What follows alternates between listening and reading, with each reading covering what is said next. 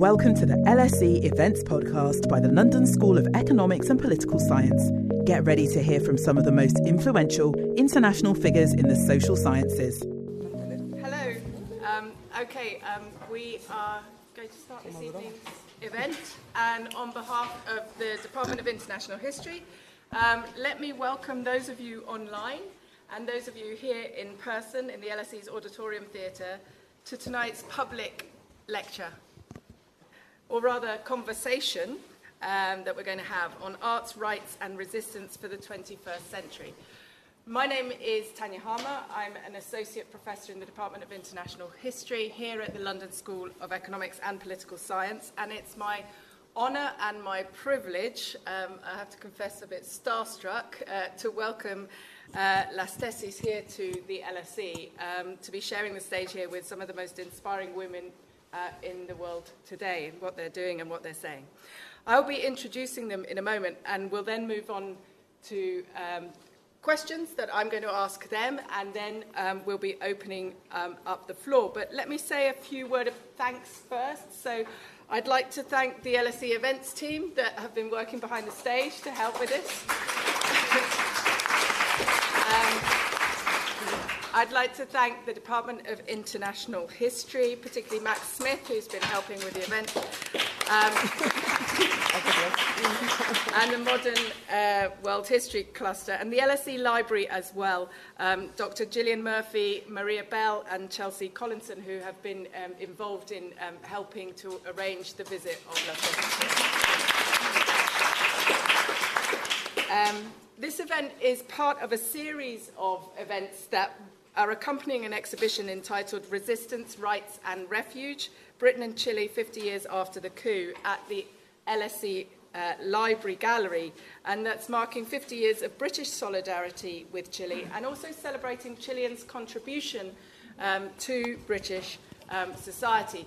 Contributions mostly since that fateful day, on 11th of September 1973, when a right-wing violent military coup overthrew Chile's democratically elected socialist government and President Salvador Allende. The aim of the exhibition and the events we've convened so far have been to think through, to discuss and explore the significance of Chilean history over the last 50 years for Chile itself, but also for Britain and for the world as well.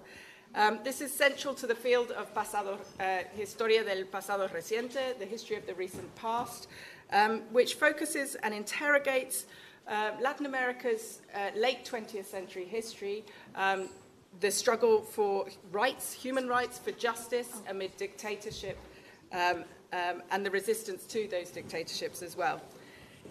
So in thinking about the events to reflect on the themes of the exhibition and the themes of the recent past, but to think about how they shape the present and what the legacies are for the present, my co-curator of the exhibition and I, Gloria Micheles, who's here today, the incredible tireless Gloria,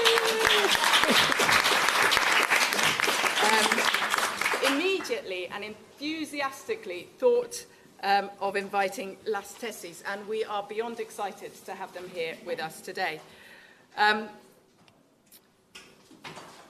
In terms of tonight's format, let me just say a few words about what's going to happen, and I'm going to try and be brief and then get on to the main event. We're going to have a conversation, and then I'm going to invite you to pose questions to Las Tesis. We intend for this to be an inclusive dialogue. We're very much keen to hear from you and for you to ask questions as well. I should also say that this is a bilingual event, meaning that we're going to be having consecutive interpreting during the event, and you're free to ask questions in English or in Spanish as well. To do the consecutive interpreting, we're enormously grateful to Helen Dixon for offering this interpreting. Helen in the yellow here. Helen is a British-Canadian, Nicaraguan, queer and anti-colonial feminist writer, facilitator and translator. In 1991, they co-founded the now-banned feminist popular education and communications collective Grupo Venancia, based in Matagalpa. She left for the UK in 2011 with her daughter, and Helen teaches reflective and creative practice for social change She's currently writing a PhD called A Poetic Fictional Archive based on Nicaragua's contemporary history and UK colonial archives. So we're really happy to have Helen here to do the interpreting.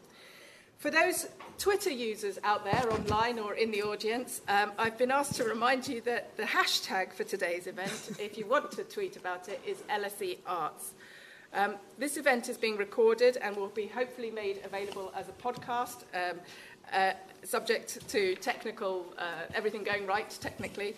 With regards to you asking questions at the end to Las Tesis, I just wanted to say a few words of how to do that. So for our online audience, you can submit your questions via the Q&A feature at the top left of your screen. I can't see this, but I'm told that's how you do it. So the top left of your screen. Questions will be read out by my colleagues Max Smith and also by Gloria Miqueles if they're in Spanish. Please let us know your name and affiliation, because the LSE and we are particularly keen to hear from our students and alumni who are joining us online today. For those of you who are in the theatre and who'd like to ask a question, I've been asked to ask you to raise your hand and wait for a microphone to come so that we can all hear, and those online can hear the question as well. And if you could please provide your name and affiliation, that would be great as well. Okay, to the main event then. For those of you who don't know the Colectivo Las Tesis, congratulations for having the curiosity to be here to learn about them. And for those of you who do, let me remind you of their trajectory to date. The Colectivo Las Tesis are an artistic, interdisciplinary feminist collective from Valparaíso, Chile. They shot to world fame with the performance A Rapist in Your Path during the 2019 Revuelta Popular, or Estallido Social, the social uprising that took place that year. However, they have a large and extensive repertoire beyond this very famous piece. Their other performances include Patriarchy and Capital as a Criminal Alliance from 2018, Resistance of the Vindication of the Collective Right in 2021, The City of the Future together with Delight Lab 2022, and Tanto Impunidad, which we'll talk about a little bit more later today. From this year. In addition to their performances, they have published several books, including Polifonias Feministas in 2022 and Antología Feminista in 2021, and as well as Quemar el Miedo, which has been translated this year as Set Fear to Fire. And you'll be able to buy copies, and we'll be talking about that as well. It's an incredibly powerful manifesto, feminist manifesto. A manifesto on rage, on resistance, on art, on collective struggle in action. So to talk about their work, let me introduce them individually to you then. Daffne Valdes Vargas is a performing artist with a degree in theatre and a specialization in drama from the Universidad de Valparaíso and a diploma in children's and young people's literature from the Universidad de Santiago. She currently teaches at the Universidad de Valparaíso and is assistant editor of the artistic research magazine Panambi. Paula, in the middle, Paula Cometa Stange is a designer and a teacher. Oh, okay. Is a designer and a teacher. I hope everyone heard me what I said today. I'm not going to repeat that. Paula Cometa Stange is a designer and a teacher who has degrees in design, history and social sciences from the University of Valparaíso and a diploma in art theory from the Pontificia Universidad Católica de Chile. The artistic and thematic development of her works includes human analysis of the observer of the work, allowing circular story that transits and dialogues with text, images and other materials using collage as the main technique. And sitting next to me is Sibila Sotomayor Van Rysseghem, a performing artist and lecturer with a PhD in social sciences from the Universidad de Chile, a degree in theatre and a specialization in drama from the Universidad de Valparaíso, and a master's degree in sociology and anthropology from the Université Catholique de Leuven. She currently teaches at the Universidad de Valparaíso. It's a huge honor to have them here. And before I ask my first question, I'd like us just to remind ourselves, or I'd like to remind you all, of that moment, that very special moment in 2019 when most of us around the world, not necessarily in Chile, first learned about Las Tesis. So we'll hear first from that. So. El patriarcado es un juez que nos juzga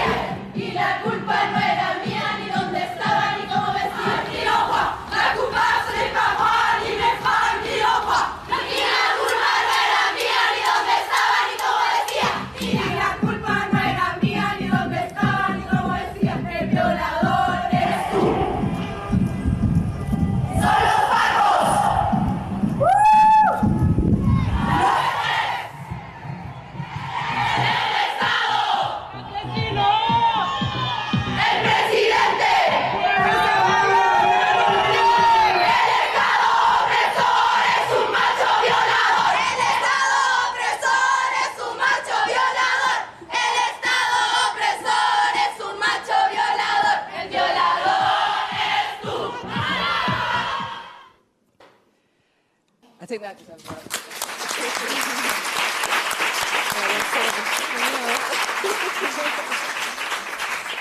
Okay, so my first question then to las tesis is, can you tell us where El Violador Eres Tú comes from, where this performance came from? And were you surprised when it went so global? Why do you think it had such resonance? Bueno, eso da lo mismo. Esto sí, bueno, ok. Un violador en tu camino es una intervención callejera, una performance de calle que nace a partir de otra performance, que es un poco más extensa, que se llama El violador eres tú, que dura 15 minutos aproximadamente. Perdón. Yeah, so this particular performance was born from a longer street intervention which lasted about 15 minutes, which was also the rapist is you.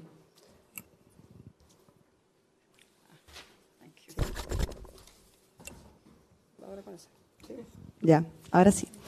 Y esa performance nace a partir de una investigación de 9 meses aproximadamente sobre la violencia sexual en específico, en general y específicamente la violación.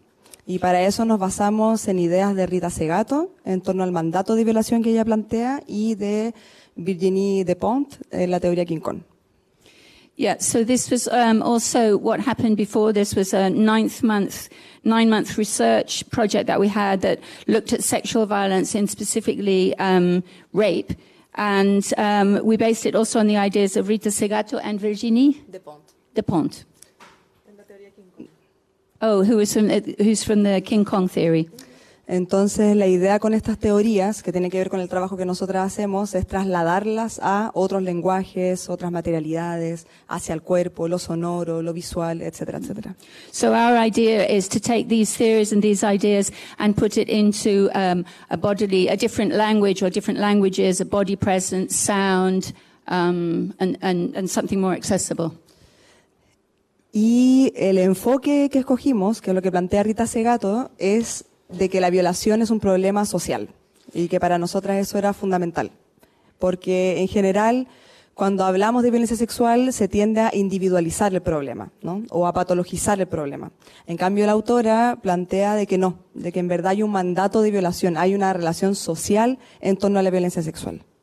Yeah, so our focus was, we took it from Rita Segato's theory where she talks about rape as being a social problem, because one of the problems that we faced is that it's often individualized, it's pathologized, whereas she talks about how rape is actually a social mandate and occurs because of this social mandate.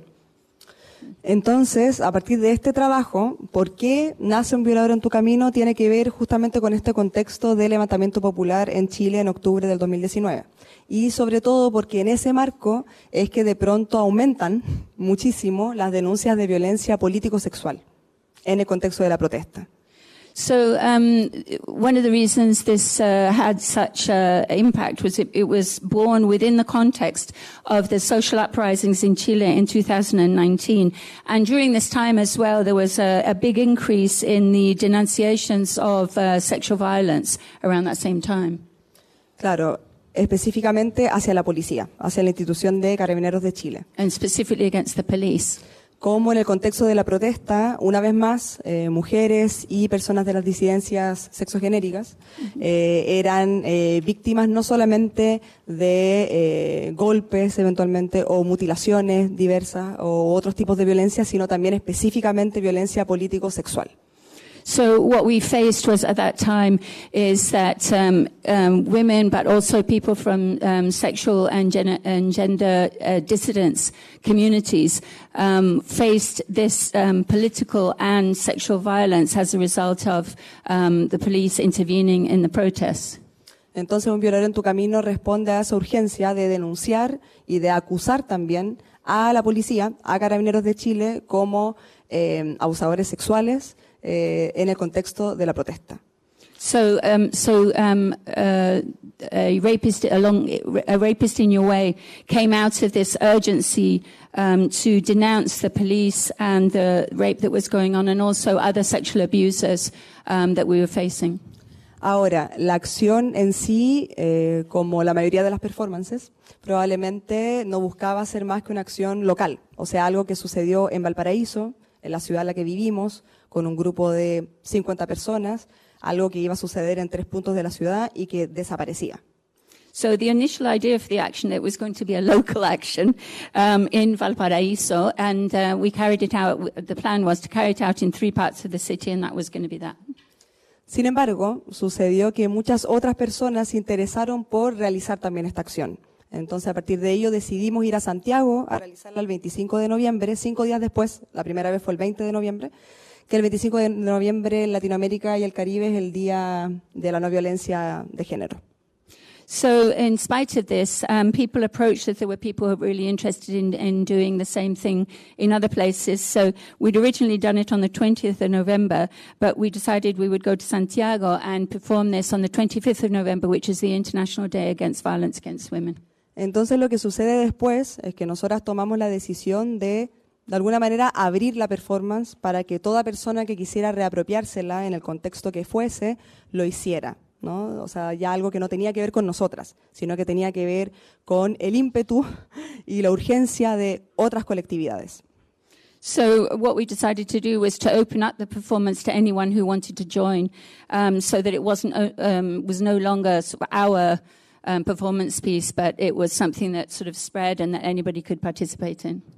Entonces, si bien hasta el día de hoy es algo que nos sorprende muchísimo, porque es un poco extraño, sigue siendo raro, difícil de comprender, creemos que tampoco es tan necesario comprender por qué sucede, sino aceptar que es así y también comprender de que no tiene que ver, como decíamos antes, con nosotras, sino que en verdad es algo que luego ya tiene que ver con todas estas personas que en ese momento, pero también a lo largo de estos últimos años, siguen replicando esta performance en estos distintos contextos para responder también a sus distintas urgencias, ¿no? Adaptándolo a sus contextos. Yeah, so I mean, it was very surprising. It was kind of weird and strange for us to see this suddenly sort of explode and reproduce itself everywhere. But we have to accept the fact that this has happened, and this is no longer ours. It belongs to all of us, to everyone who's participated in these performances around the world in their different contexts as a response to all of the things they're facing in those contexts. So one thing I wanted to ask, and you've answered this to some extent already, is how, I mean, in the UK, a lot of us are familiar with the estallido social in 2019, but not many people were aware that this built on Chile's Mayo Feminista, Feminist May, in 2018. And I wanted to ask you if you could tell us a bit about that feminist moment that happens a year before the protests and what your role in that was. I don't know. Hola. Hello. Gracias por venir. Thank you for coming. El Mayo Feminista del año 2018 fue un movimiento que se originó en las universidades de Chile, en todas, que fue en respuesta a una sistemática abuso de poder y abuso sexual dentro del marco de las universidades, desde algunos profesores hacia estudiantes y también entre estudiantes también, por supuesto. Entonces, So Feminist May in 2018 basically was born as a movement that originated in the universities where we were all facing or we were responding to a systematic abuse of power and sexual abuse within the universities, within the context of the universities, which was coming both from people in academic positions of power but also among students. Entonces, debido a esto surgen muchas protestas en este contexto universitario, pero que luego se traspasan al resto de la sociedad y de alguna manera las demandas feministas en torno a la violencia sexual están en la mesa, se ponen en la mesa estos temas quizás por primera vez de esa manera. Entonces estaban los medios de comunicación, por ejemplo, hablando de esto, estaba todo el mundo en la calle, en la protesta, por eso le llamaron Mayo Feminista. Yeah, so this then followed and kind of fed into protests, which then extended and involved the rest of the population. And our feminist demands, especially about sexual violence, we suddenly found that they'd been put on the table, and this then expanded into the media. It was present in the street, in the demonstrations, and all the protests that happened from there on. Y fue muy importante ese momento para el movimiento porque de alguna manera logró cohesión nacional y también se estaban discutiendo cosas importantes como la ley de aborto en 3 causales que no existía hasta ese momento y sin embargo teníamos al presidente Piñera de aquel momento y a la gente en otros políticos también en espacio de poder en los medios de comunicación hablando cosas sobre el cuerpo de las mujeres o las personas gestantes impensadas. And this impulse that sort of came about as a result of this meant that the movement was becoming more consolidated, more cohesive, and it was also going on at a time when the law against abortion, based on three reasons, legal reasons, was being discussed, and we had like the President Piñera at that time, and other people in positions of power, discussing women's bodies in the media and what the limits and what power needed to do to control women's bodies. Y fue muy importante para nosotras también ese momento porque justo también habíamos empezado a trabajar como colectivo justamente con esta idea de difundir demandas y teorías feministas en respuesta también a eso, a lo que estaba pasando en las calles con el Mayo Feminista, en las universidades y también en el Congreso, todo lo que se estaba discutiendo. So it also coincided with our own process that we were going through, where we were thinking about our collective work in terms of disseminating feminist demands and ideas in the streets, in the universities, and also as much as we could in the media. Y surge la pregunta para nosotras desde el arte, desde las herramientas artísticas, cómo poder vincular este activismo, estas demandas muy importantes, con estos lenguajes artísticos como una manera de difundirlos, pero también como una estética en sí misma y como una manera de llegar a otras personas también con estos lenguajes. And this came out of thinking about how we could connect up and link through art, feminist language into artistic language, into the body, into the sound, what's been mentioned before, and thinking about how this artistic language can also reach more people and be more accessible.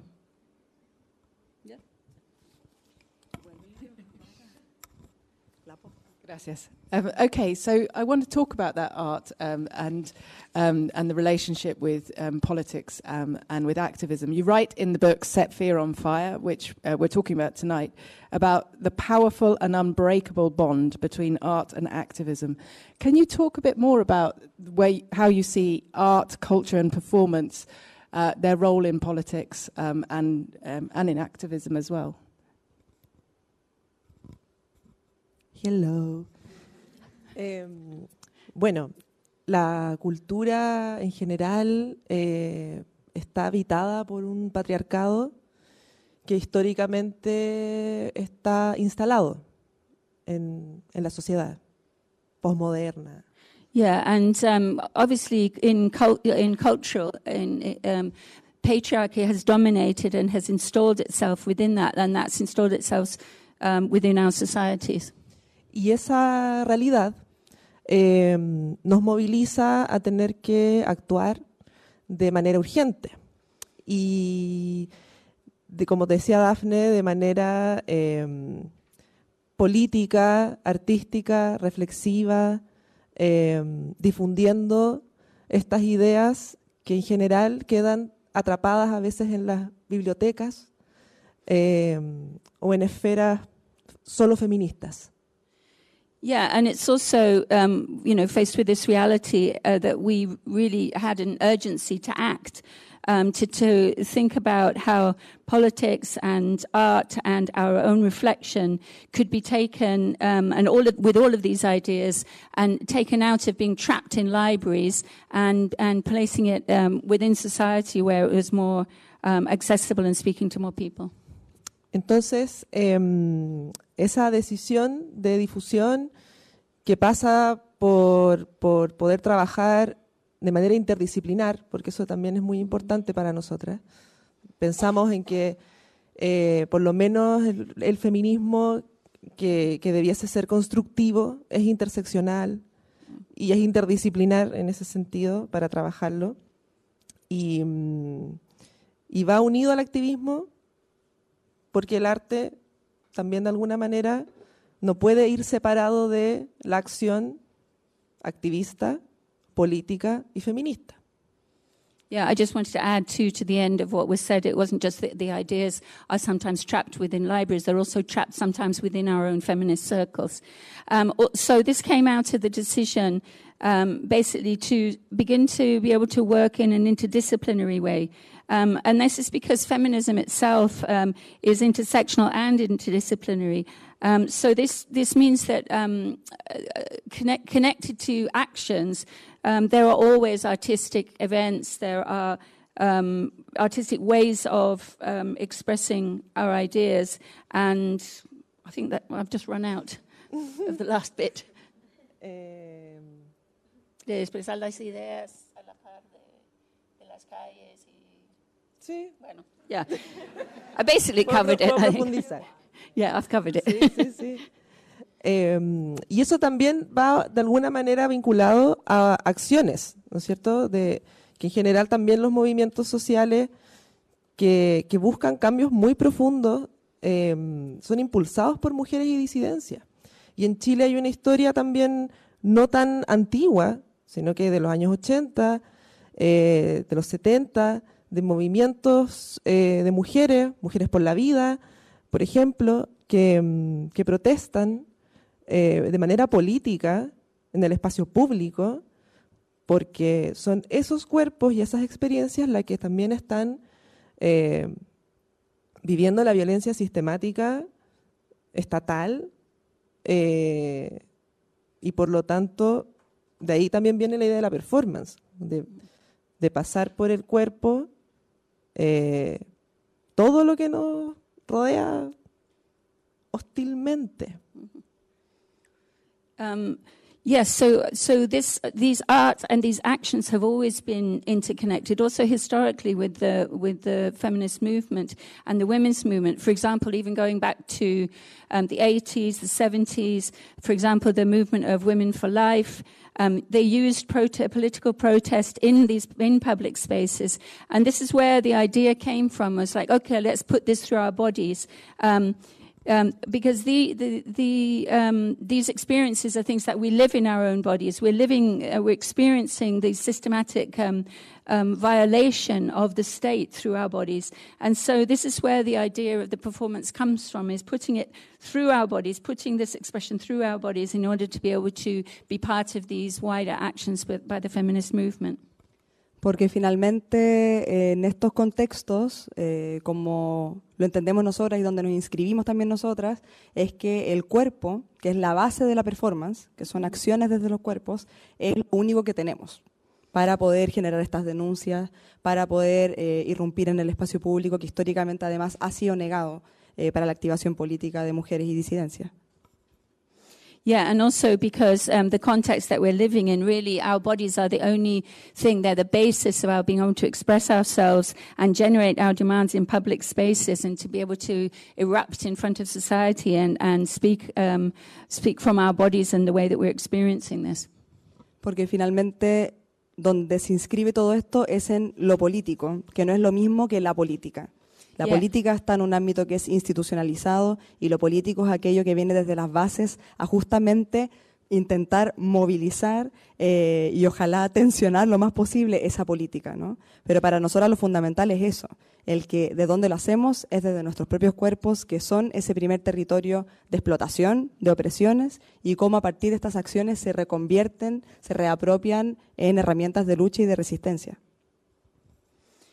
So where this is inscribed is in politics, but not the politics of the institutions or the political parties, but the politics of our bodies, the place where we fundamentally experience all of these levels of violence, which is the first territory where we can talk about our feminism, where we can express ourselves.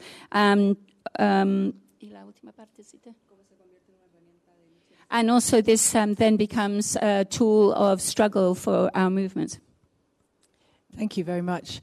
Okay, so I'm going to move on to talking about where we are at today. And this is the 50th anniversary. This year marks the 50th anniversary of the Chilean coup. And we're going to watch Las Tesis' take on this, Tanta Impunidad. But before that, I just wanted to ask you all to tell us, or to tell us about the anniversary and Chile's recent past, what it means to you. You know, what does this anniversary mean to you as a collective or individually? I don't know. Ha sido un año particularmente doloroso en el contexto de la conmemoración. It's been a very painful year this year as we've been commemorating these 50 years.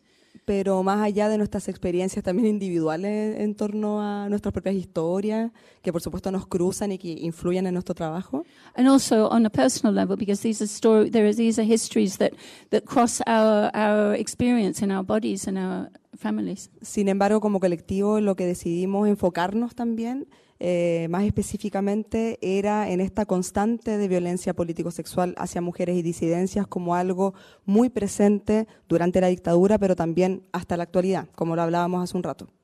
But it's also very important to us that we're taking this focus of sexual violence, because this is something that also happened, has happened between women and sexual and gender dissidents. But also this goes back to the time of the coup and the Pinochet regime, who also used sexual torture in this way. Entonces finalmente ahí identificamos una constante, ¿no? Que muy rápidamente aparece cuando se trata de cuerpos feminizados, este tipo de violencia, que es muy particular también y que finalmente también nos une en esta denuncia a mujeres y disidencias. And we can identify a constant all the way through this history, which has been aimed at feminized bodies. And so this is how that we're linking it up to what's going on in the present day with women and sexual and gender dissidents.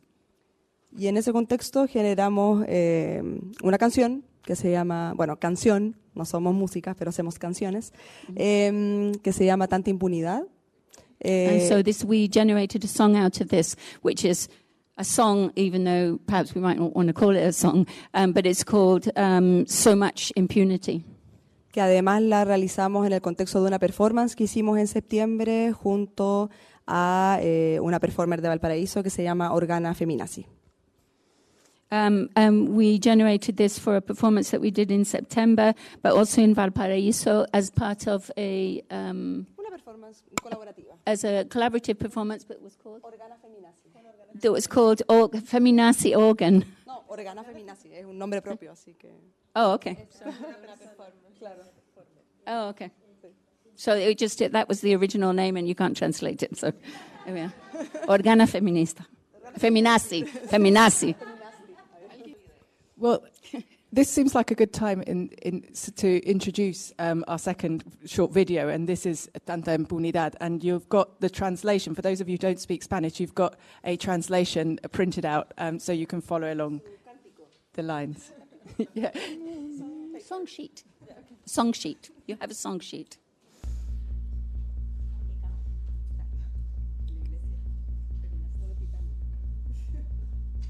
Hoy, a medio siglo de tanta impunidad, recordamos la violencia sistemática estatal contra mujeres y disidencias sexuales.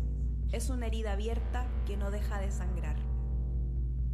Hoy, a medio siglo de tanta impunidad, siempre vuelve a aparecer la amenaza de disciplinar nuestros cuerpos en rebeldía, resistencia y lucha colectiva a través de la violencia política sexual, Hoy a medio siglo de tanta impunidad, insisten en borrar la violencia estatal, de abusar, torturar, de violar y matar.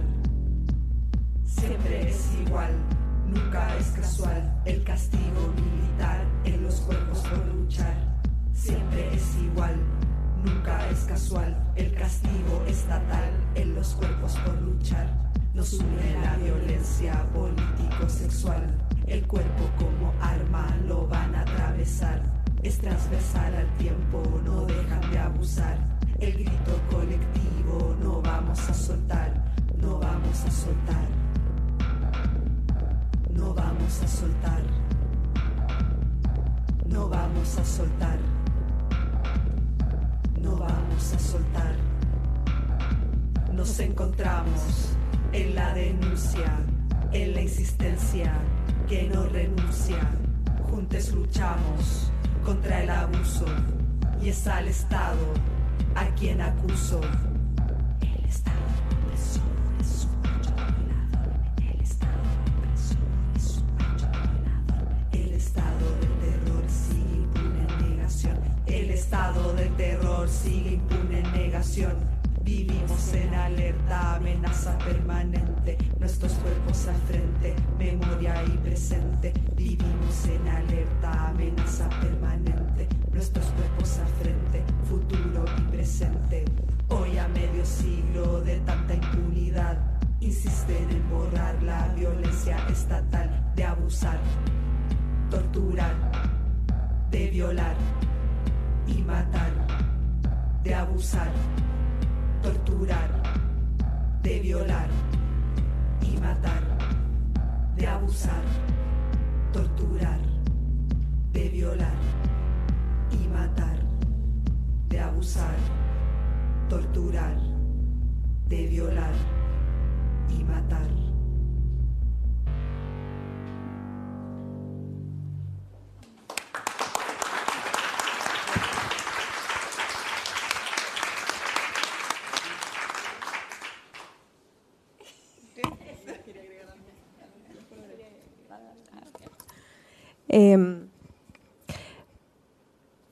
Pasaba, con respecto a la pregunta de qué nos pasaba a nosotras con esto de la conmemoración, pensábamos mucho en el tiempo, obviamente, y en la memoria, como que era algo que estaba constantemente, de cómo deberíamos relacionarnos con estos hechos que pasaron hace 50 años, que deberían ser memoria.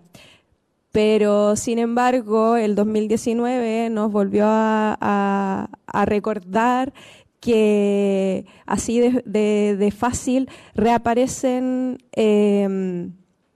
cosas muy parecidas, como la tortura, la violencia político-sexual, las mutilaciones, los asesinatos incluso. Entonces... Yes, so we had to think about, just to respond to the question posed earlier, we had to think about time and memory as, you know, and obviously this history as something that we are related to and that we're connected to 50 years later. But also, as well as this issue of memory, in 2019, this history came right back at us and reappeared with torture, with political sexual violence, with mutilation, with all of the same things that had happened 50 years ago. Entonces cuesta relacionarse con estos hechos de manera lineal, como si ya hubiesen pasado, sino que es más bien una cosa revuelta. No? Yeah, so it's difficult to think about this as a kind of linear history, and in fact it's more like a sort of whirlwind, I suppose, or a spiral maybe even, in time. Y si el 2019 no hubiese pasado como tal, probablemente nuestra relación con la conmemoración de los 50 años hubiese sido muy diferente, pero estaba marcada por ese hecho muy latente. Yeah, so perhaps if this hadn't happened in 2019, our relationship to the 50th anniversary might have been very different. But because of what happened, it was very, very much marked by the latency of these experiences. Y a eso también sumar de que, así como sucede esta conmemoración y suceden muchos eventos en torno a ello, también hay una contrarrespuesta, ¿no? De un negacionismo bastante radical y presente quizás como nunca en estos últimos 30 y tantos años de democracia en Chile. Yeah, and we have to mention too that in this process of commemorative events, there was also a sort of counter-response, which was basically a sort of radical level of denial about everything that had happened. Y para nosotras se vuelve imposible negar violencias que en verdad, como decía Daphne, no están en el pasado, no están en los archivos, no están en los testimonios, sino que están en los cuerpos todavía, en cuerpos que hoy cargan con esas violencias, pero que también las han transmitido. Entonces, creemos que hay un vínculo intergeneracional y social en torno a estas violencias que aún hoy cargamos todos en los cuerpos, y que es más concreto que el cuerpo, ¿no?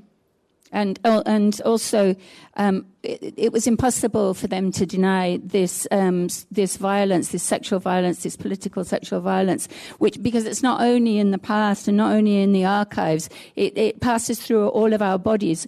And so what this means is that there is a really important intergenerational communication of this experience that we're all holding with us. We're all carrying the weight of it with us in our bodies. And what better way of making this present and making this clear than through our own bodies.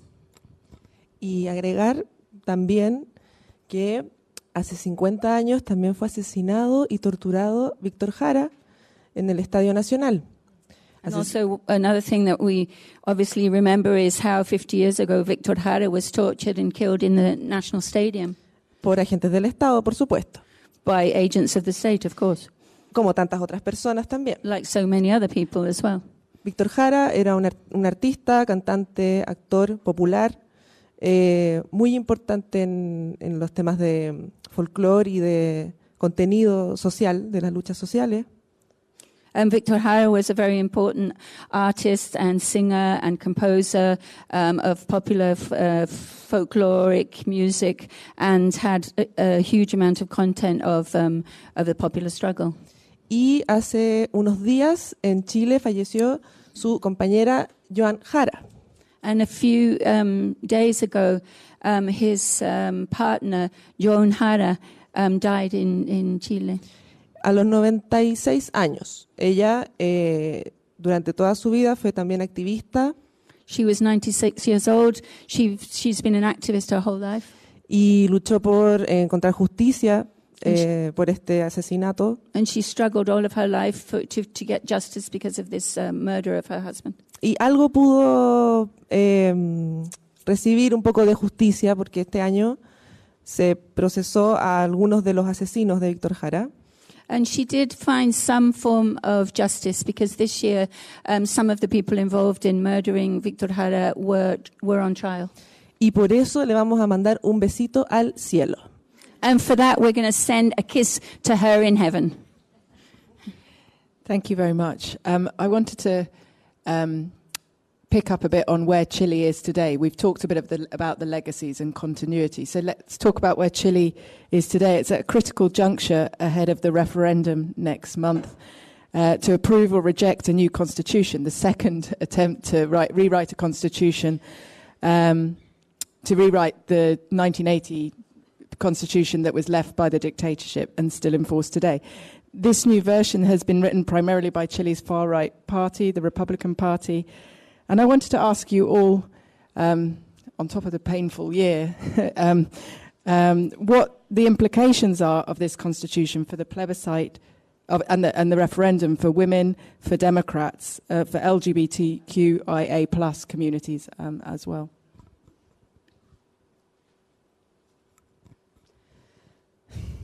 Así como mencionábamos antes que este ha sido un año duro. As we mentioned previously, this has been a very difficult year. Por supuesto que todo este proceso político ha sido también un factor que ha acentuado esta depresión colectiva. And all of these political processes that have been going on has also been accentuated our sense of depresión política, political depression, collective political depression. Porque finalmente en los últimos 4 años hemos experimentado una montaña rusa de fenómenos políticos en Chile. Because we've been on a roller coaster for the last while in terms of what's going on in Chilean politics. Entonces lo que pensábamos hace 4 años que era lo que estaba pasando en el país era una cosa, un año después es otra, después 6 meses después es otra, hoy es totalmente otra, es así. Yeah, and it's like, you know, 4 years ago we thought we were on one track in the country and then that changed. Like a year ago it was another thing, 6 months ago it was another thing, and now we're in a different situation again. Entonces tuvimos un momento de victoria, ¿no? So we had a moment of victory. Y lo celebramos, And we celebrated y era it. muy extraño porque en general somos personas que están acostumbradas a estar del lado el lado perdedor, ¿no? Yeah, and it was a very strange moment because we were so used to being on the side of the losers and protest. Y de pronto parecía que no, pero And then suddenly it seemed like no. y luego todo se derrumbó. And everything fell apart. Porque hace un poco más de un año se rechazó este primer borrador, que bueno, no vamos a profundizar mucho más en eso, pero que claro, de alguna manera planteaba un otro posible futuro, un otro posible país, una otra forma de relacionarnos, algo que, siendo muy honestas, tampoco habíamos pensado que íbamos a ver, que íbamos a experimentar, ¿no? So we went through this first stage, which was a very hopeful stage where we were going to have this new constitution and this was going to change our relationships and it was going to produce a future that we wanted to build. And que no pensaron. But it was something that we didn't think that we were going to be able to experience ourselves. Por eso era tan impactante. That's why it was so impactful. Sin embargo, ante toda revolución, y esto es algo histórico, ¿no? Lo sabrán ustedes que son de la historia, tú también, ¿no es cierto? But nevertheless, these are historic moments, as you all know. We have historians here with us. Cuando hay una revolución, muchas veces lo que se vuelve a instalar para ordenar las cosas es un movimiento a veces mucho más brutalmente conservador, ¿no? Para volver a restaurar el orden. Sometimes when we have these revolutionary processes, once they become installed in power, sometimes they can go backwards and become enormously conservative. Y eso es lo que estamos experimentando hoy. Un momento en el cual la extrema derecha, que siempre ha tenido un poder, porque ostentan de un poder económico evidente, de pronto tienen un poder político visible, ocupan espacios políticos electos democráticamente, etc.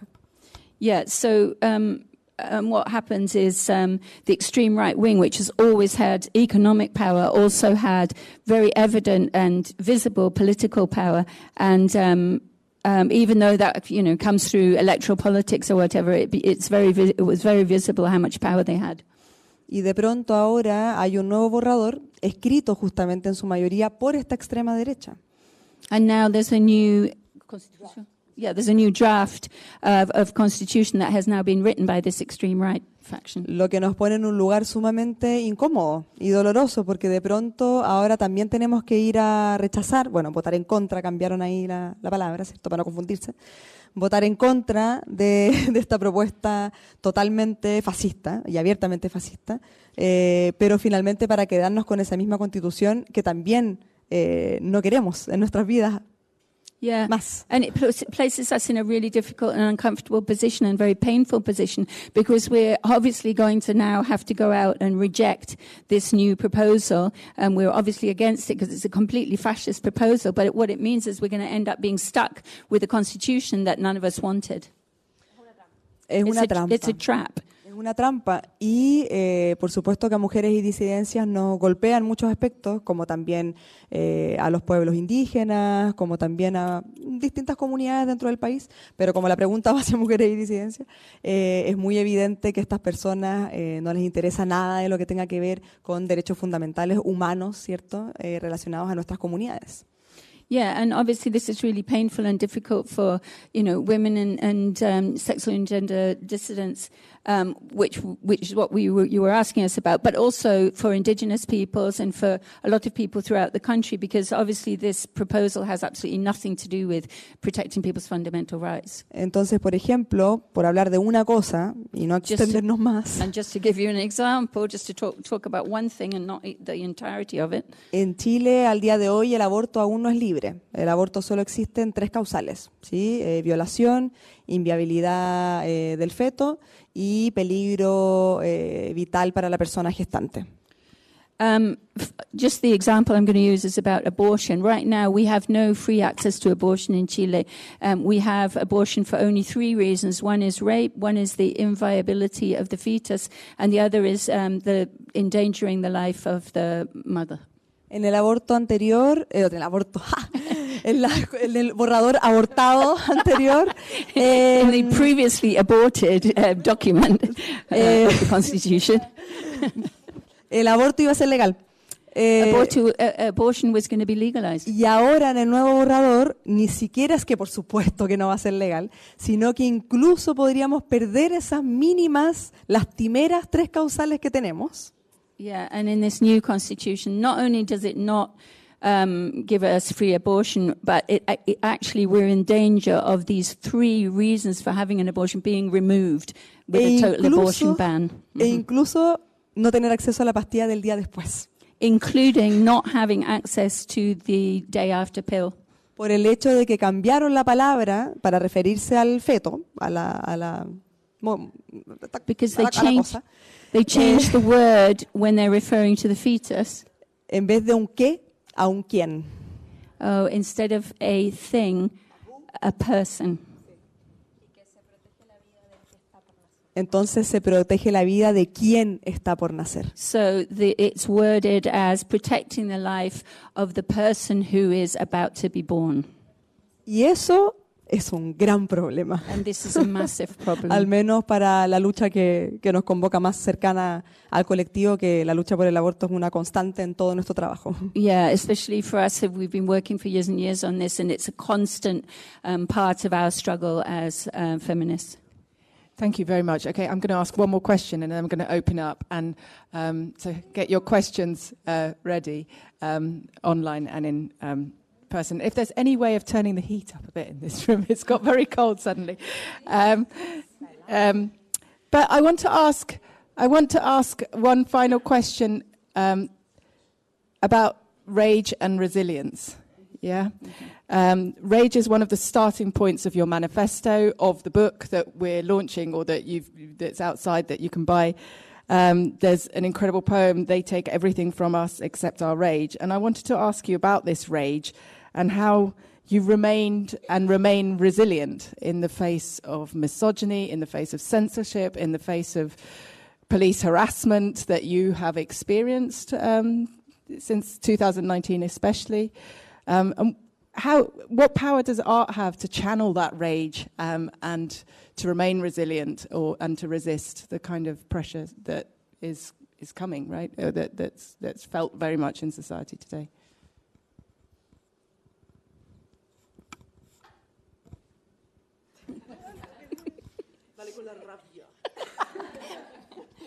La rabia. Rage.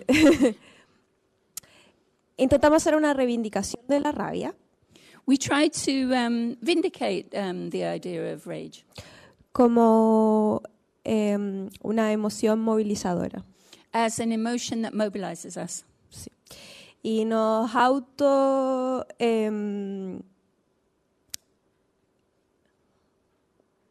no sé cómo decirlo. Bueno, pero tratamos de utilizar la rabia como estrategia de sobrevivencia también. We try to use rage as well as a strategy for survival.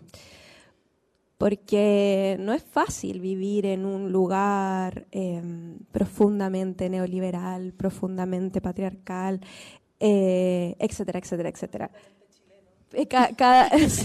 No, de verdad. It's not easy to live and to survive in a place that's so deeply neoliberal, that's so deeply patriarchal, so deeply Chilean at this moment. Sin caer en el drama. pero sí, de verdad es We often difícil. fall into dramas. Yeah. Entonces, pensamos que nuestra misión, por ejemplo, como colectivo, es denunciar todo esto, todas estas violencias que son sistemáticas y que son institucionales y que son heredadas también. Entonces, parte de ahí, esa necesidad de denunciar parte a través de la rabia como movilizador, que por supuesto después se transforma por medio de el arte, ¿no es cierto? Pero es un movilizador. So basically we think of our mission collectively as denouncing all of these things that we're facing, all of these forms of violation that are systemic, that are institutional, that are inherited. And we feel the need to mobilize, use this anger as a force to mobilize ourselves. And then through art, this anger also becomes transformed.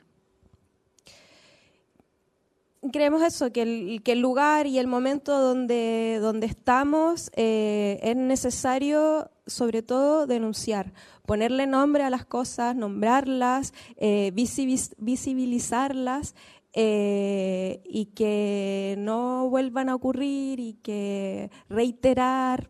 Entonces, es una reivindicación de la rabia. Yeah, so this vindication of anger needs to be put into a place, put into a moment where we are denouncing, we're naming, we're making visible all of these violations, and obviously so that they won't be repeated. And so it's a reiterative process where we're trying to stop and denounce what's going on. Porque es lo mínimo que se puede hacer si se tiene un sentido de la empatía y de la comunidad. It's the minimum that we can do if we have a sense of empathy and community. Uh-huh.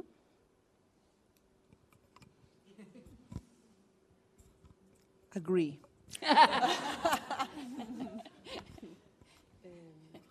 No, solo quería agregar que Just wanted to add. en lo mismo que está diciendo Daphne, que para que quede bien claro este énfasis, de que finalmente no hacer nada para nosotras es un privilegio. Yeah, just to kind of underline what Daphne is saying as well, which is that not doing anything is a privilege. Y es un privilegio que no nos podemos permitir. And it's a privilege we can't allow ourselves. Porque en Chile vivimos en una dimensión no de la vivencia, sino de la supervivencia. Because we're living in Chile in a situation not of living, but of surviving. Y por eso, por más agotador que sea, no solo nosotras, sino tantos colectivos y colectivas y personas también individuales se siguen movilizando en tantas esferas diferentes. Yeah, and even if we're exhausted, all of us, everyone around us, everyone else in the population continues to be mobilized, continues to do stuff, and so we can't stop acting. Porque esa resistencia política que se da en toda esta diversidad de espacios es lo único y la única herramienta que tenemos realmente. Because this political resistance, which is going on in this huge diversity of spaces, is the only tool that we have, basically. Entonces no se trata solo de acciones que apunten a cambios macrosociales o que sean muy visibles, sino que es desde lo más pequeño, desde lo microsocial también, desde lo íntimo, desde lo familiar, desde lo cotidiano. Yeah, and so these aren't just struggles in terms of like macro demands for changing society. They're also very much rooted in the everyday, in very small, intimate, specific and particular struggles as well. Y dentro de esa rabia movilizadora, And within this rage that mobilizes, es que para nosotras una clave que ha sido para accionarla también es la colectividad, el hacerlo constantemente en colectivo y el intentar fomentar también que el resto de las personas también lo hagan colectivamente. Yeah, this anger is not an individual issue, but we're making this anger collective, and this is what is mobilizing us, and this is also what gives us strength in this process, is making it a collective anger. Thank you very much to the collective. Questions?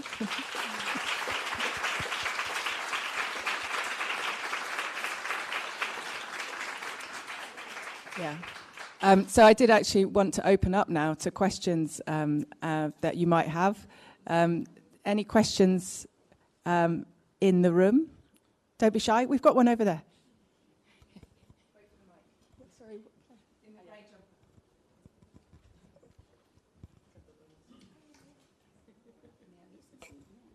Hola, no sé si puedo hacer la pregunta en español. Me llamo Paula, soy de Chile, estudio Gender Policy and Inequalities y me impresiona escucharlas a ustedes decir que no se esperaban el impacto que tuvieron.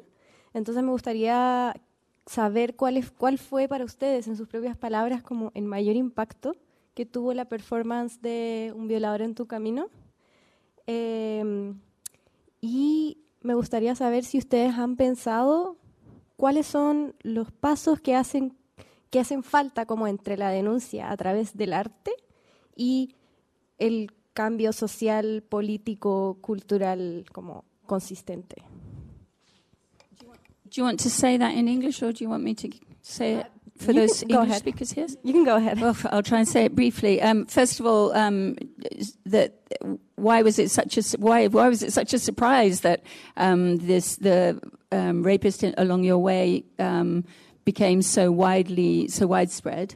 And then secondly, also, what are the steps? If I've got this right, please correct me if I'm wrong. What are the steps after doing these moments of art and denunciation? What kinds of steps need to be taken afterwards? Is that it? Yes, perfect. Thank you. For social change, yes.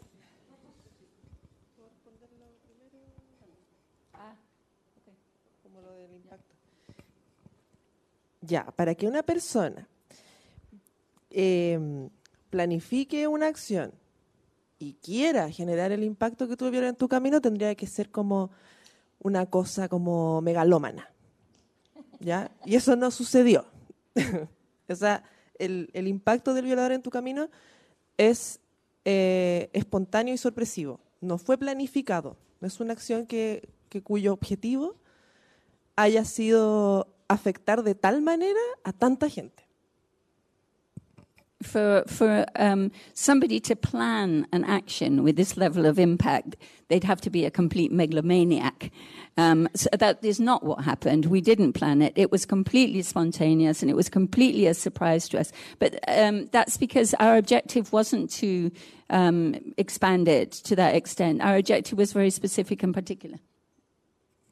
Y eso, como lo decía antes Sibila, tiene que ver con cosas personales, de apropiación de colectivos, de personas, pero pasa porque esas experiencias es lo que pensamos, porque tampoco, lo ideal sería preguntarle a las personas que lo hicieron por qué lo hacen, que nosotras siempre vamos a responder lo mismo. Entonces, no sé. Yeah, and it has to do with people's personal and collective appropriation of the message and the action itself. So it might be better actually to ask people why they took this up and why they decided to do it, rather than asking us that we don't actually know that. Pero sí es muy probable que, como tiene este contenido que es político, pero también es personal, ya sabemos que las dos cosas van juntas, esa respuesta pasa por eso personal también. Porque esta intervención apuntaba a denunciar la violencia estatal. Pero cuando se dice y la culpa no era mía, también pasa lo personal en esa frase. Y ahí empieza a aparecer toda la explosión de testimonios que vienen de personas anónimas y que se interpreta esa frase como algo para personal. Entonces eso no fue pensado para que fuese así. Era una acción política en un día determinado, en Valparaíso, y agarró vuelo. Yeah, so in that sense, maybe what connected with people was that we're talking about a problem that has very strong content or deep content that is both political and personal, and we know that the two things go together, and that in a way it was something that people took up perhaps as a response on a personal level, not only as on a collective level, because we were talking about state violence, but also with the line, but the fault was not mine and it wasn't yours. Ni era tuya, ni era mía. Right, it wasn't mine or no, it wasn't yours. Also has a personal content in that, and maybe this is why also there was a kind of explosion in that sense, because it was like an anonymous testimony where people could also channel their individual claims, and that's what also made it become this collective political act in that sense. But we'd planned it not as a expansive thing, but as a very particular action on a particular day in Valparaíso and then in Santiago with a very specific context. And so, yeah, we'd have nothing to do with us.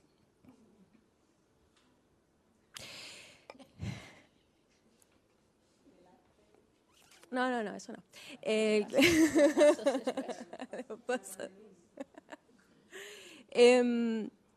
O sea, aparte de esta idea de reapropiación que ocurre por parte de las personas y de traducción también a distintas lenguas de la performance, lo que a mí sí me parece muy importante de esa performance es que personas muy jóvenes, desde adolescentes hasta personas muy grandes, se sintieran convocadas a denunciar a través de sus cuerpos, a colectivizarse, aunque sea por una tarde, en el espacio público. Como que esa idea transgeneracional, sobre todo en Chile, con las tesis senior, qué sé yo,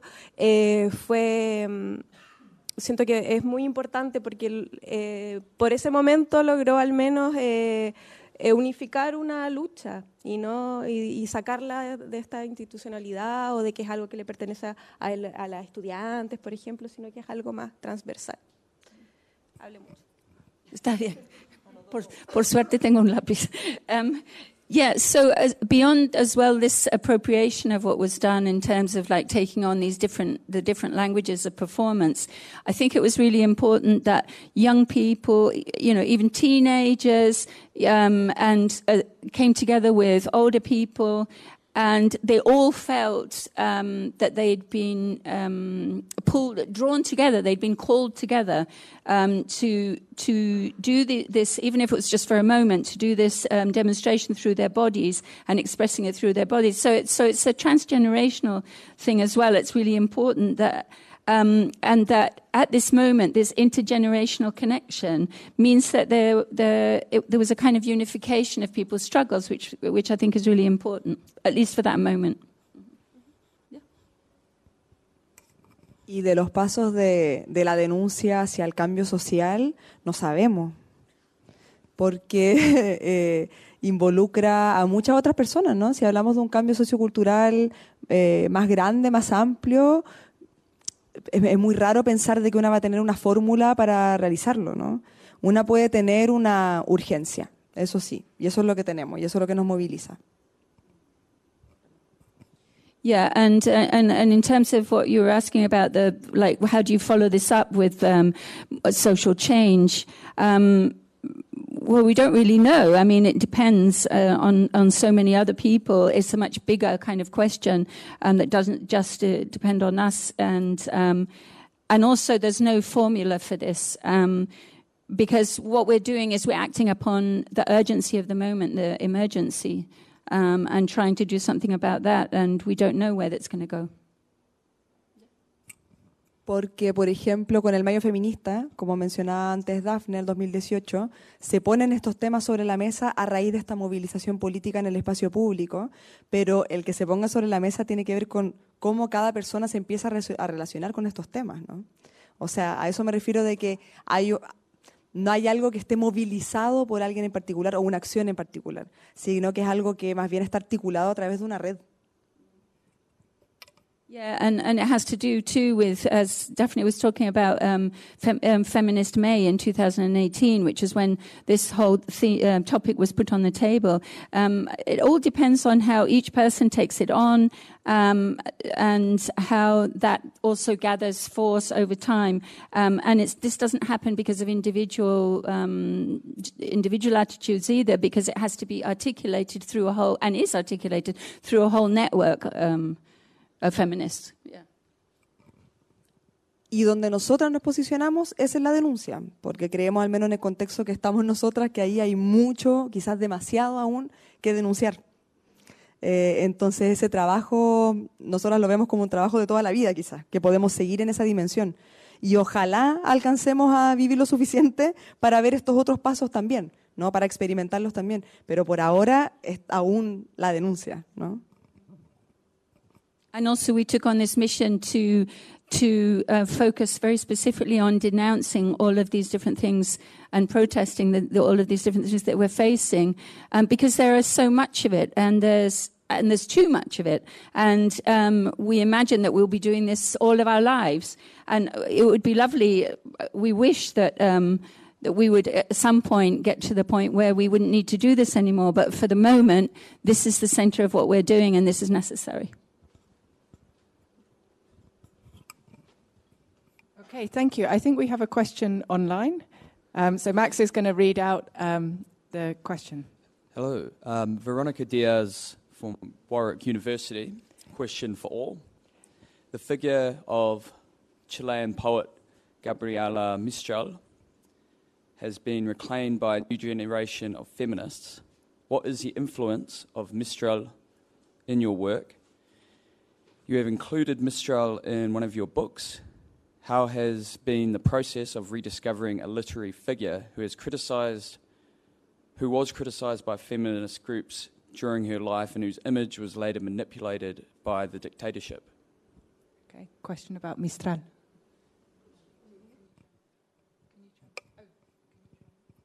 ¿Lo traduzco? Sí. Está diciendo que la figura que O sea, quizás hay que recordar que Gabriela Mistral era profesora y que siempre hay una precarización también de la educación, sobre todo en los años donde ella trabajó, que eran los 30, los 40, y siempre estuvo también en un segundo lugar respecto al gran machista de Chile, Pablo Neruda, también. Yeah, well, I think it's important to remember as well that Gabriela Mistral was a teacher, and especially during the 30s and 40s when she taught, education was very precarious for most of the population. And the other thing that is important to remember is that she was always placed in second place as a female poet, but especially given the great macho poet Pablo Neruda. Entonces, poder rescatar a esta figura de la literatura, de la educación y de la política también, es darle un lugar también en la historia que quizá no tiene que ver tanto con el feminismo, como declararse feminista, pero sí en su vida mantuvo una vida disidente también. Entonces, tiene una construcción también literaria y política que también va unida a eso. Entonces, una persona importante en ese sentido. Yeah, and to take up her poetry and her literature and her politics is really important, and it's not so much as a feminism as such, but recognizing that she had in her lifetime the life of someone who had a dissident experience, and that she built her literature and her politics together around that, and as such, she's an important person in the history of our culture. So that's it.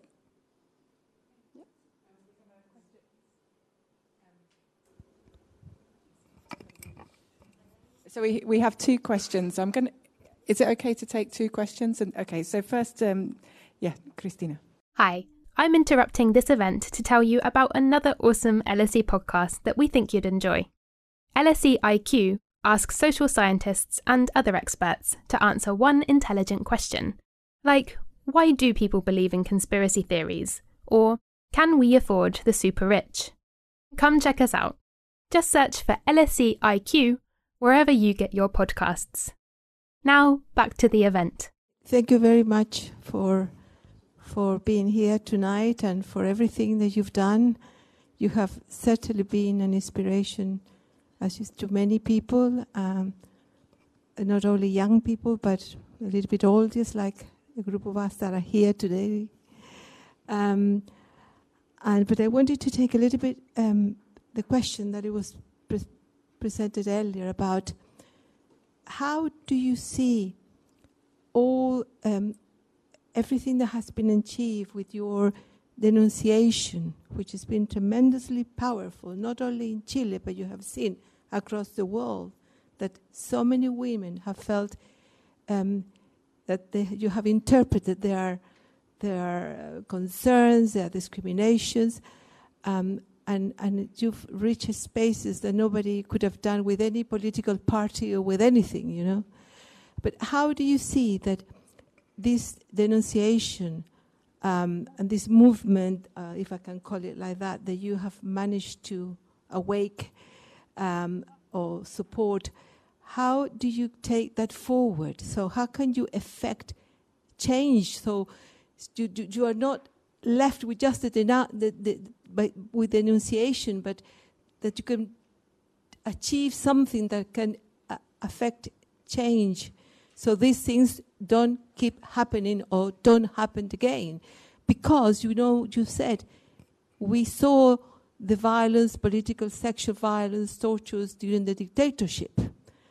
And yet, it occurred again in 2019.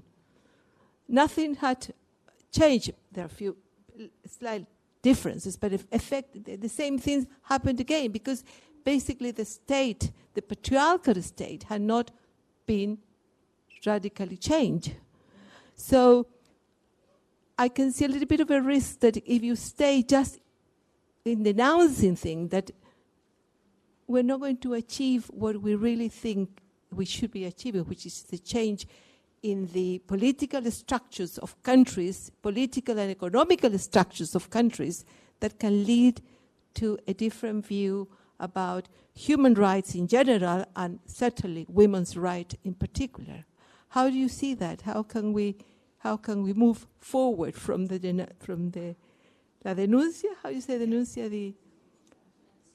The denunciation to the change, even if it takes time, you know. Cristina, can you ask a short version in Spanish? Just sorry, yeah. Perdona.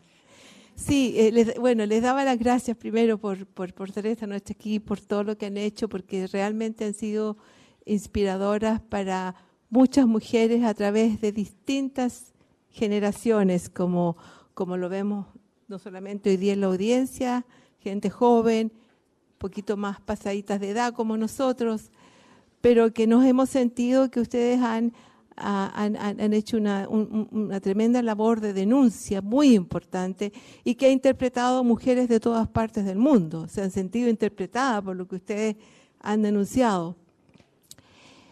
Pero la pregunta mía era un poco lo que había preguntado la chica ya, es ¿cómo ven ustedes que todo esto que ustedes han logrado crear, todo este movimiento, toda esta, hasta se puede decir euforia en muchas partes, digamos, que se ha logrado crear, cómo se logra pasar de la denuncia, importante como en sí misma, cómo se logra pasar a lograr algo que cambie las estructuras políticas y económicas de un país que impidan que estas cosas vuelvan a pasar, que sigan pasando.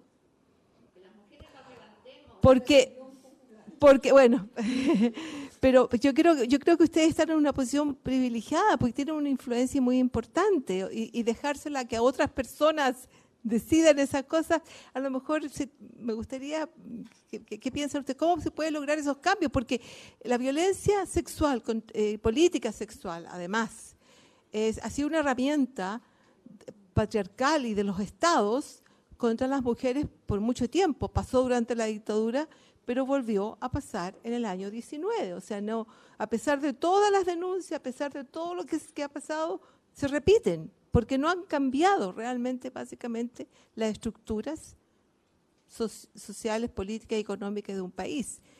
Entonces, hay que hacer algo un poquito más, y bueno, aquí hay algunas sugerencias, pero me gustaría saber qué piensan ustedes sobre eso. Thank you very much. I'm going to take actually one more question in green.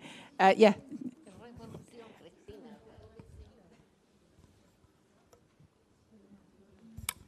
Hi, I'm from Argentina, so I'm going to speak in Spanish. Okay.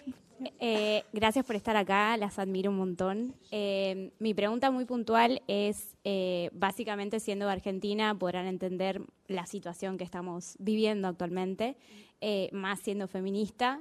Entonces, mi pregunta quizás es pensar la interpelación de su activismo o activismo más allá del movimiento feminista y ante el backlash que estamos viviendo en Chile, en Argentina, en muchos países, pensar cuáles serían, desde sus perspectivas, posibles diálogos que articulen o que interpelen a personas que están más allá del feminismo, justamente para que las feministas no seamos el chivo expiatorio de las crisis políticas de nuestros países, de las izquierdas de nuestros países.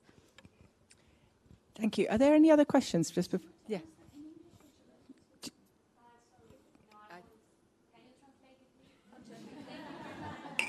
Voy a intentar. Yeah,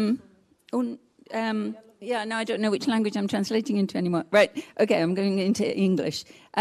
What she's talking about is saying, okay, well, you know, can you talk a little bit about your experience, a little bit beyond, or how the feminist movement can reach beyond only feminist circles, for example, especially given the times of backlash that we're living in. What are your perspectives of working through art in terms of engaging people who are beyond the feminist movement per se, in a broader sense, and especially given that if we don't do this, then there's always going to be a moment where feminists become the scapegoats of these right-wing systems. Más o menos? Okay.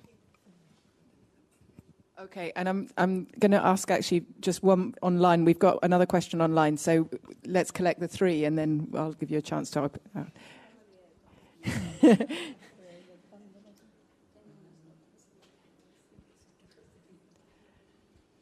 This is from Bernadette Buckley. How have you been inspired by feminists and other collectives from Latin America countries like Mujeres Creando or Colectivo Situaciones? Sorry. That's it. And Iconoclasistas. Iconoclasistas. Parece que es un grupo que hay que se llama así. I think it's Iconoclasistas, or many others. Okay.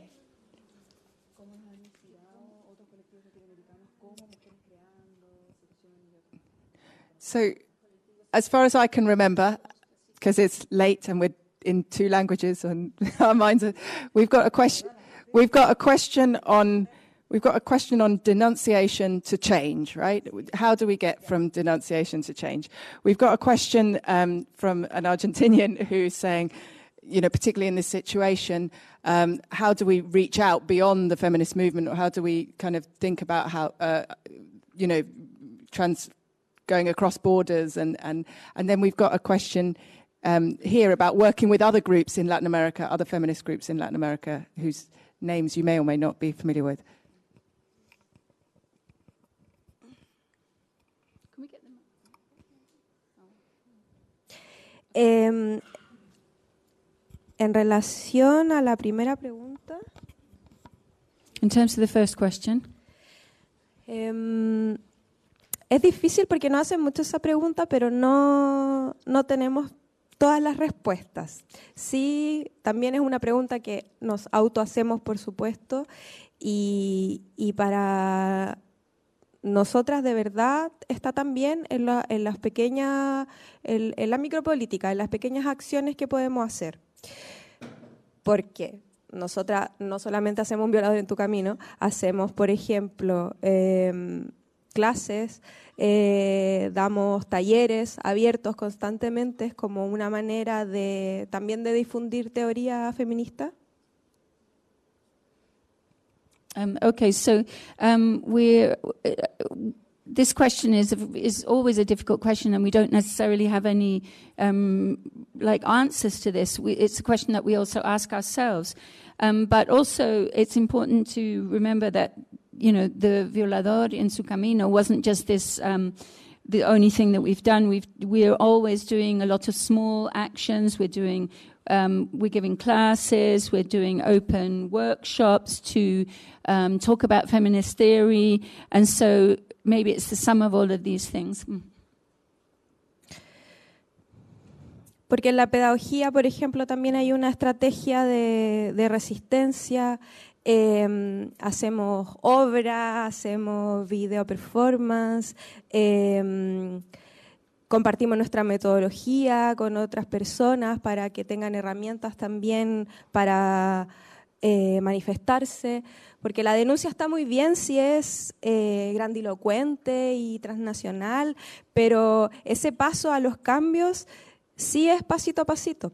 Entonces, en nuestro caso son las herramientas que tenemos y las compartimos con todas las personas que podemos. No sé, por ejemplo, acá en Europa hacemos talleres y muchas personas no tienen los espacios para hablar de violencia sexual, por ejemplo, o para hablar de violencia doméstica. Es diferente a como es en Chile o en Latinoamérica. Entonces, solamente el hecho de generar ese pequeño espacio para que tengan la oportunidad de nombrar la violencia doméstica o la violencia sexual o de nombrar el feminicidio como lo es un gran paso, yo creo. Entonces... Yeah, so I have to remember where all my notes gone. I think this whole issue as well as about pedagogy is a really important strategy. Sharing our methodology on pedagogy. We're also putting together plays, video performances. We're sharing the methodology and our tools with other people. And even, I mean, if this issue of denunciation on this huge scale, that's one thing, but we think that change is happening in very small steps, step by step. And doing even workshops in Europe, we're noticing that there aren't anywhere near as many spaces as there are in Latin America to sit down and talk with each other about the experiences that we've had of sexual violence, and that... we feel that it's only generating these kinds of spaces where we can name what's happened to us, we can speak about it, we can share strategies between us that will actually begin to generate change on a broader scale. Entonces, si todas las personas con sus propias herramientas también la ponen a disposición de las demandas feministas, por ejemplo, sí ocurren más cambios. Pero yo no tengo, por ejemplo, herramientas jurídicas, ni médicas, ni etcétera, etcétera. Si todos un poco aportaran en eso, sería un cambio que se podría ver como más evidente. And I think if everyone shared the things they know, their knowledge, their tools, their methodologies with these feminist demands, then perhaps change can happen in that way, because I don't particularly have personally legal tools or medical knowledge that I can use, that I can bring to bear, but if everybody brings their own knowledge together, then maybe that's how we can make change beyond, the denunciation. Argentina. Podríamos agradecer también a todas las olas feministas, a todos los movimientos sociales, que a pesar de haber actuado en momentos específicos, pareciera que no hubiesen hecho nada, porque finalmente seguimos igual, ¿o no? Pero no es tan así. Entonces, no se puede cambiar así todo de repente. La historia, lamentablemente, nos da unas lecciones que hay gente que no aprende. Por eso hay una guerra y un genocidio en Palestina también en este momento. Entonces es complejo. Y esperamos que los mensajes que se puedan decir desde los movimientos sociales, desde los feminismos, puedan agitar y mover cosas, pero estamos en un sistema muy, muy complejo también. Well, I also want to recognize and thank all of the different waves of feminism and all of the social movements that have done their part over time as well, because it may seem that nothing's changed, but I don't think that that's the case. That we're just in the same place. I don't think that we are. But the thing is, we can't change. Change doesn't happen so quickly, just suddenly, or from one day to the next. And one of the difficult things that we've had to learn is there are people that just don't seem to learn or understand this. I mean, witnessing this genocide right now in Palestine is an example of this.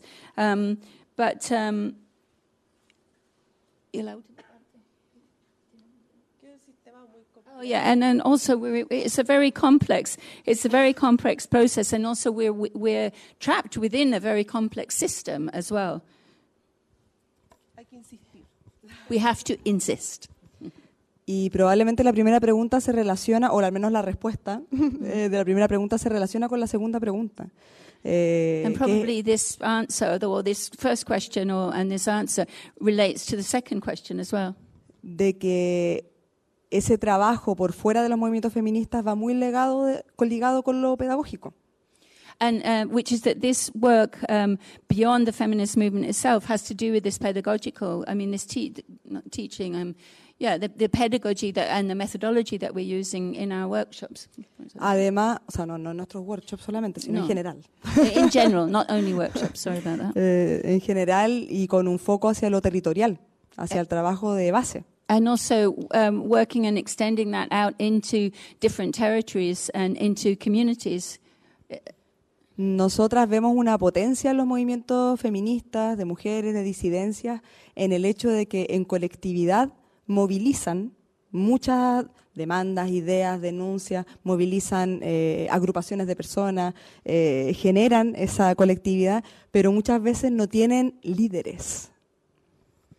So we see that there's an incredible capacity from feminist movements and collectives and people organizing to mobilize their demands and their struggles. And there's an incredible amount of work that's been generated that way. But I think one of the problems that we're facing is that we don't have leadership. Pero no lo vemos como un problema, sino como una virtud dentro de este tipo de movimiento, como una herramienta, una virtud, como algo bueno.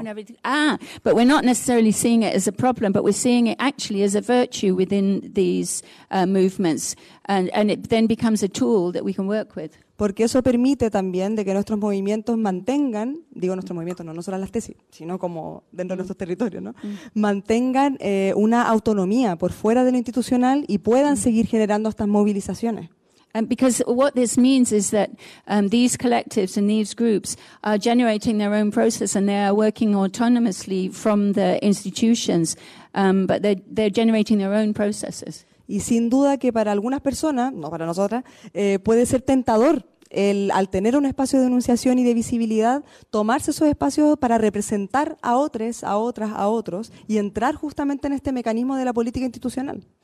Yeah, and it could be that some people, but not us, might be interested in looking at these movements and then taking some kind of representation of these movements and taking them into other institutional spaces. Pero para nosotras, ahí no está la clave dentro de este movimiento. Not the key thing for us. Ese podría ser un paso para generar algunos cambios a nivel legal o mediático quizá. Legal changes or changes in the media. Pero finalmente lo que ha mantenido estos movimientos vivos durante tantas décadas es justamente esta dificultad desde la institucionalidad de apropiárselo. Y esa es nuestra estrategia también. Y es nuestra mejor herramienta. Yeah, so it could be as well that a lot of the difficulties that we've been facing until this moment is that precisely this process of appropriation of what people are doing in their collectives and their communities into this institutional space, which then changes that. So that's the basis of our thinking. We think that it needs to keep its autonomy. Yeah. Por supuesto que nos han inspirado profundamente movimientos como el de Mujeres Creando. Yeah, of course we've been really inspired by movements like Mujeres Creando from Bolivia. Colectivos que también operan a partir de distintas estrategias, que es lo mismo que nosotros también intentamos hacer. And they're working from different strategies. They're not exactly the same strategies that we have.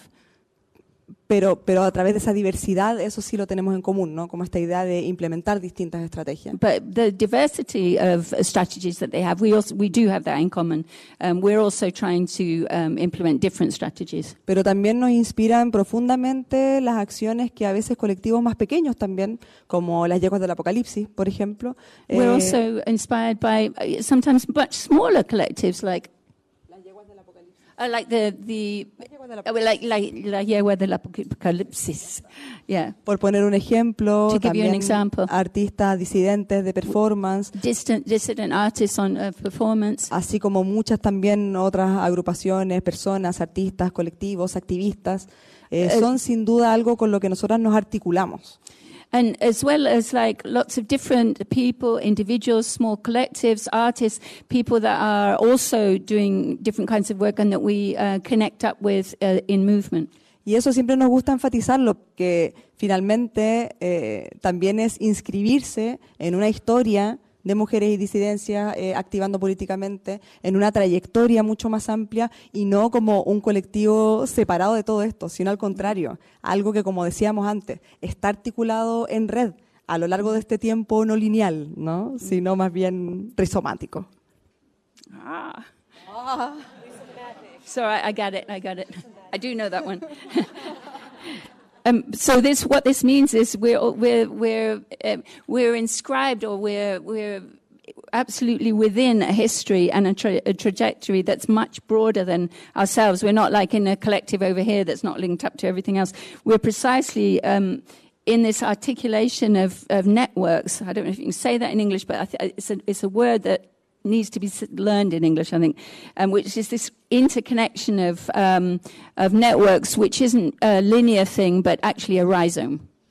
Y sin duda, sin todas estas otras acciones, otros colectivos que han activado antes, que activan hoy, que activarán a futuro, nosotras tampoco estaríamos acá. Entonces también ahí agradecemos, ¿no? Toda esa historia, que seríamos una...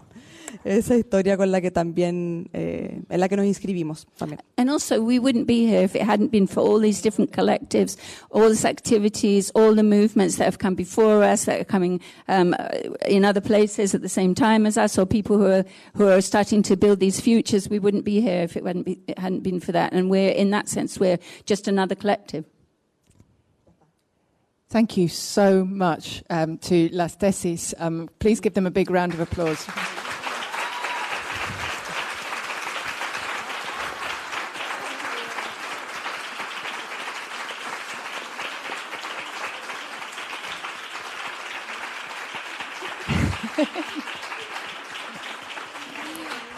Thank you also to all of you for coming, to those who joined online. But I'd also like to give an enormous thanks to Helen Dixon, who's done an incredible job tonight.